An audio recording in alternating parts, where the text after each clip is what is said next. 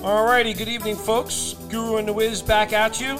We are tackling my New York Football Giants here in this podcast as we continue to go through each and every team in the NFL, and we're moving right along here. And as far as moving right along, we also want to remind everybody of our email, guruandwiz@gmail.com, for anything that you would like to hear from us in terms of episodes.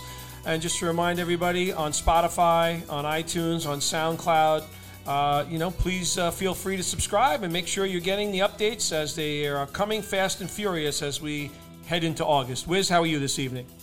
I'm doing well, and yeah, for people listening out there, if you have a question about a player, if we love him, like him, dislike him, whatever, feel free to talk about teams, players, situations. We'll cover all of that. Let's get right to your Giants, your New York Football Giants. I know you're excited about Daniel Jones. I'm a little bit more dubious about the player than you. I'm concerned about his ball security issues and maybe a little bit if the first read isn't there, his processing of defenses. I hope that could get corrected for Giant fans and for fantasy football owners that draft Daniel Jones, but have at it. Tell us what you like about the player, because I know you are very high on the player. Yeah, look, I actually had him in a couple of leagues last year. He actually won some games for me with some huge performances, and as far as huge performances, next to Lamar Jackson, he was the player who had the most games over 30 points in fantasy other than Lamar Jackson. As we know, Pat Mahomes got hurt last year, so that certainly helped Daniel Jones out a lot. He did have 24 touchdowns, 12 interceptions, which is a really nice ratio, but as you mentioned, ball security, a major problem. You cannot turn the pigskin over. It just kills everything. It kills your defense because it keeps you on the field too long. It doesn't enable you to get any kind of offensive flow. So that sort of thing is going to drive the new head coach crazy. That's Joe Judge, and he's out of the Belichick-Saban school, so turnovers are not well received in that world. So he's going to definitely have to work on that, hopefully. And I did hear reports that in the offseason he was doing a lot of exercises to help correct that. We know in the past some Giants have had some problems with that. Tiki Barber was a guy who overcame some of those fumbleitis situations. So hopefully this is the case for Daniel Jones. But I like the player. He's a fringe one quarterback for me. He's a quarterback that I'd probably try to pair up with one of those veterans and play some matchups, because I think in certain matchups Daniel Jones could do some serious damage. His legs obviously a big part of that. But I want to see this player continue to get better. Certainly from a Giants fan perspective, yes. But he showed us he's got the moxie, and also he's going to have a new offensive coordinator, Jason Garrett, who spent some time in the Giants building before. He's been in this division a long time as the head coach of the Dallas Cowboys, will now be the offensive coordinator. I'm curious to see what you think that relationship will be like. But nonetheless, I'm hoping for him to take that next step. So I would take that chance on not putting all my eggs into the Daniel Jones basket, but there's certain games I'm going to play him as my number one quarterback, and I'd like some flexibility. He's the kind of guy I'd mix and match with. Yeah, I mean, I understand that. I think if you find the right spot to pick Daniel Jones, I think he may be one of these guys that is a better fantasy quarterback than an actual NFL quarterback. I'm just worried that he just his lack of awareness and getting that ball swatted out, that he'll shore that up, and he'll take that next step with a year two player. Look, the Giants had 10 picks, and their offensive line was stunk, and their defense was terrible. And, to their credit, they didn't mess around. They took 3 offensive linemen and 7 players on defense. No offensive players, 0, zilch, none. I mean, 0 skill position players. 3 offensive linemen, 7 defensive players to try and improve in those areas. So hopefully Andrew Thomas, who they took with the 4th overall pick, and then Matt Pearl from the UConn, who I thought was a good pick in round 3, is going to help him, and that's always important for a young quarterback.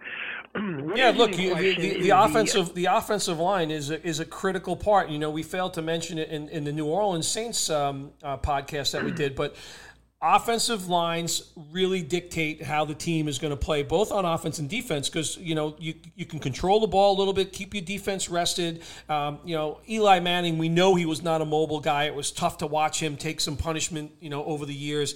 It certainly helps that Daniel Jones is a little bit more elusive, but you still want your quarterback remaining upright. So helping that offensive line will be critical in the success of this, both Daniel Jones and the team. I wouldn't disagree with that. I just think that you're a little bit more higher on the player than I am coming to the season. But one player that there is no doubt about his ability and greatness is Saquon Barkley. I think in snake drafts, if you have that dreaded number 2 pick, which I think we'll talk about as we get closer to the season and we start doing some mock snake drafts. Saquon Barkley is obviously one of the players you have to consider there. If your league is in a PPR league, he's capable of catching a lot of passes and doing a lot of damage with those receptions. So tell us about Barkley. Do you think after McCaffrey, he should be picked for that number 2 pick? And just tell us, what your outlook is for this year as long as he can stay on the field. Yeah, so high ankle sprains are a terrible injury for offensive skill players, and Barkley sustained one of those last year. He probably came back too prematurely, and he was not as effective when he did come back. He went from 90-odd catches, I think 91, 92 catches the year before, only caught 52 balls last year, so that's a significant drop off, and just got over 1,000 yards. And the explosiveness that we saw from him in year 1 was definitely not there last year. So, look, if he's healthy, that debate with that number 2 pick is certainly a relevant one. Ezekiel Elliott plays in a better offense. But Saquon Barkley is a potent player, and I think even the year before, there was a lot of people wondering whether Saquon Barkley or Christian McCaffrey were going to be the number 1 pick in some fantasy drafts, because I think there was some discrepancy for some people. So I look for this player to come back healthy, to be a bigger part of the offense again. I don't know that he'll get to that 90 catch level again. We'll talk about Dion Lewis in a minute, because he's part of this team now, and he's a little bit more of an effective pass catcher out of the backfield. And has had some success. Granted, this is with a new team, but Barkley is a tremendous player, and I can easily understand the debate, who you're going to take with that number 1 and 2 pick in snake drafts. But I'm looking for Saquon to make that bounce back. He's the unequivocal, bell cow back, the guy that's going to be toting the ball at the goal line. So there's a lot to like about Saquon Barkley. Yeah, there is. I mean, my only knock on Saquon Barkley, and it's a small one, is that he tries to go the distance. It appears he tries to go the distance on every single play. I don't like that he tries to jump over players. I think some of those instances, it looks like he got hurt, or sometimes it looks like he was actually hurt, but he's been okay. He's just his legs are so big and strong and powerful that he's able to overcome a lot of those plays. But I just think that he needs to take and accept a couple of gains of 2 and 3 yards sometimes, and not always bounce everything out and make everything into an 80-yard touchdown run. So I think that's one thing he has to do, because some of those plays end up being losses. And when you have a bad offensive line and you find yourself second and 11, second and 13, second and 9, it's not going to go well. So I just wish Barkley sometimes would just take what the defense gives him. As far as Dion Lewis goes, I don't know. I mean, I know people think he's going to be the, he catch passes, the third down guy, but he just didn't look like the same guy to me last year, and I'm a little bit concerned. I mean, is he the natural handcuff if something was to happen to Barkley? If you draft Barkley, do you make sure you get Lewis? How do you view the handcuff there in your overall analysis of Lewis coming to the season? No, he's not a direct handcuff, because I think that it would be a committee situation if Barkley were to go down. They still have Wayne Gallman on the roster, so no, I don't necessarily think that would be the case. And I agree, he's a little bit of an older player. Had some exciting flashes as a Patriot. We know Tom Brady loved him a lot, but yeah, he definitely didn't look like the same player last year. So we'll see how that evolves this year. But no, I don't think there's a direct handcuff. I think it would be a committee approach should Barkley go down. I would agree with that. Moving on to the wide receiver position, look, the Giants had 10 picks and they needed offensive line help, and they certainly needed defensive help. But when you look at their 3 wide receivers that they have, there's not much depth there. It's Tate, it's Shepard, it's Slayton. I know you like Slayton. I like the player too. I think he's going to emerge and be the best of the three. But I would have liked to have seen the Giants with one of their picks in this wide receiver draft, laden, talented draft and wide receiver. Like them to go out there and get one wide receiver with one of their picks. They didn't do it. As far as a whole, yeah, Tate, Slayton, Shepard are fine if they could stay on the field, but what's the likelihood of that happening? So I'm really concerned about Sterling Shepard. And, much like Brandon Cooks, this is a player that got dinged up a couple of times last year with concussions. And I don't think maybe he returned for one game late in the year. Very, very scary stuff. And that's troublesome to me. It enabled and as we remember last year to start the season, Golden Tate was under suspension, so it allowed Slayton to get some action in there. They had guys like Benny Fowler and Cody Latimer on this team last year, and they're both off the roster now. Corey Coleman is still here, a guy that was expected to do something in the NFL when he was drafted by the Browns. He's going to be the number 4 receiver. But look, as you mentioned, I think Slayton will be the best receiver of the group. 48 catches, 750 yards. He led the NFL with touchdowns over 25 yards with 5 last year. A couple of exciting plays, a player out of Auburn who really shined in his first year when he got opportunity. So I expect that player to be the number 1 guy, and I am really worried that Tate is just getting slower. He's just not that type of player anymore. And B, the injury risk because of those concussions to Sterling Shepard is something that's very, very prominent on my mind. So for me, I think Slayton is the receiver to target on this team. The one thing I would like to mention is last year the Giants led the NFL in 11 personnel. Now, granted, they were behind all the time, but 75% of the time they were in 11 personnel. I would expect that to change a bit under Garrett and Judge, but it remains to be seen how that works out. But for me, Slayton is the guy to target here. I worry about the other 2 guys. Well, I think they're going to remain 11 personnel because outside of Evan Ingram, I don't think they have much at that position that they're confident in. They kind of like their receivers. But do you feel that with the injuries that the Giants suffered last year, it really gave that combo of Jones and Slayton to blossom? Get to have a good rapport, a good connection, and that should only continue going into this year. I mean, don't you think that not only Slayton is a good young player, but he is way ahead of the other 2, I should say, in terms of good continuity with Daniel Jones. Yeah, no, I think they definitely have a lot of rapport, and that was very reflected on the field last year. So if you were to ask me a sleeper out there for, and I don't know, in people's eyes, what's quantified as sleeper. But in my eyes, Slayton is a sleeper, a guy that has a potential to be a 1,000-yard, 8-9 touchdown guy. That's the way I'm looking at him, and I'll be targeting him in a lot of leagues this year. Fair enough. So help us out here with Evan Ingram. If Evan Ingram was to stay on the field for 16 games, there's no question he's a top 12 tight end. There's no question he's a top 10 tight end. He's definitely in that argument somewhere between 6 and 10.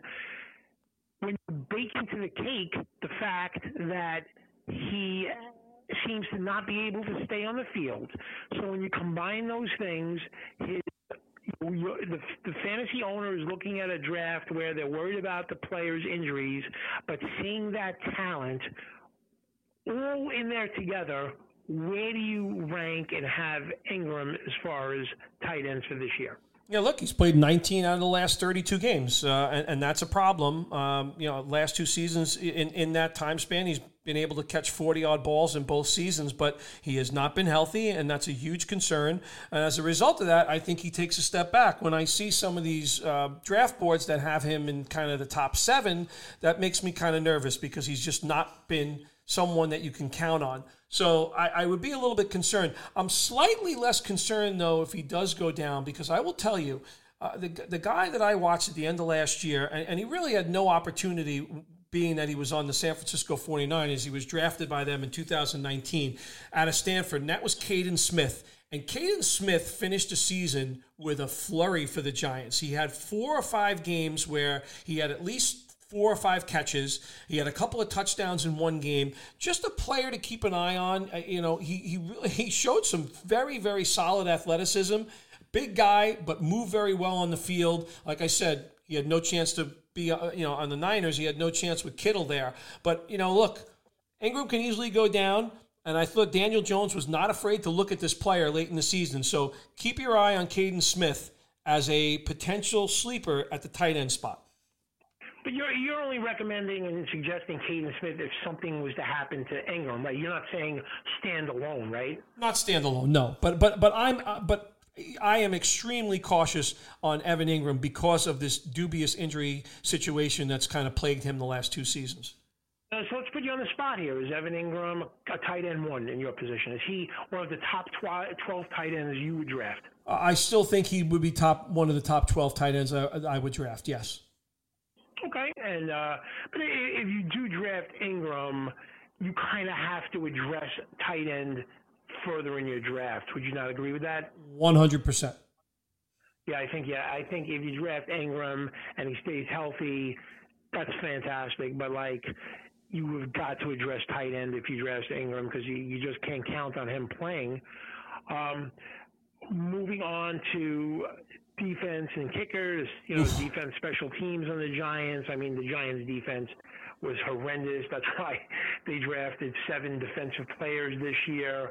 I'll let you talk about the defense in a second. As far as the kicker goes, I mean, the most noteworthy thing Aldrich Rojas has connected on in the last couple of years is a car on the side of the road. First of all, he couldn't connect on a kick last year to start. So, he was 12 of 17 on field goals and 35. He missed 4 extra points. So, that when you have a year like that, it makes sense to go out there, get drunk, or get reckless because you're such an elite kicker that a team can't get rid of you. So, idiotic. Off the field stuff by a kicker who's horrendous on the field. So I'll let you have it. It's your team. Tell us about the Giants defense. Any hope for a resurgence of the good old days with your beloved Giants, and some thoughts on Rojas as well. Yeah, so the Rojas situation is really bad, and you don't want to get caught in a situation where you have 10 kickers like the Bears had trying out. So they've got to establish which direction they're going in very, very quickly. It's a critical position, obviously. The defensive side of the ball, I'm not too excited. The one thing is, though, I think Marcus Golden is actually going to be a Giant as a result of the free agency. The Giants are going to get him for a cheap price. He actually played very well last year. We have to see what happens with DeAndre Baker, the pick from the year prior, who was picked in the first round, but has some legal troubles awaiting him. They brought in James Bradbury, but I'm not super high on this defense. The Giants are going to be behind the 8 ball. They'll be behind in a lot of games because their defense is not keeping them in them.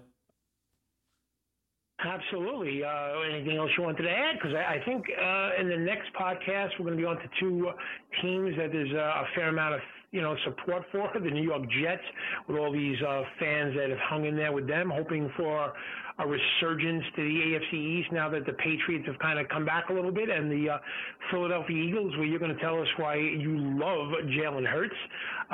So we'll get to those. And was there anything else you wanted to add? Nope, nothing else that I want to add. I'm excited to tackle those, and we'll wish you a good evening. This was been a fun run, but look forward to the Jets and the Philadelphia Eagles in our next 2 podcasts. You got it. Great job. You too. See ya.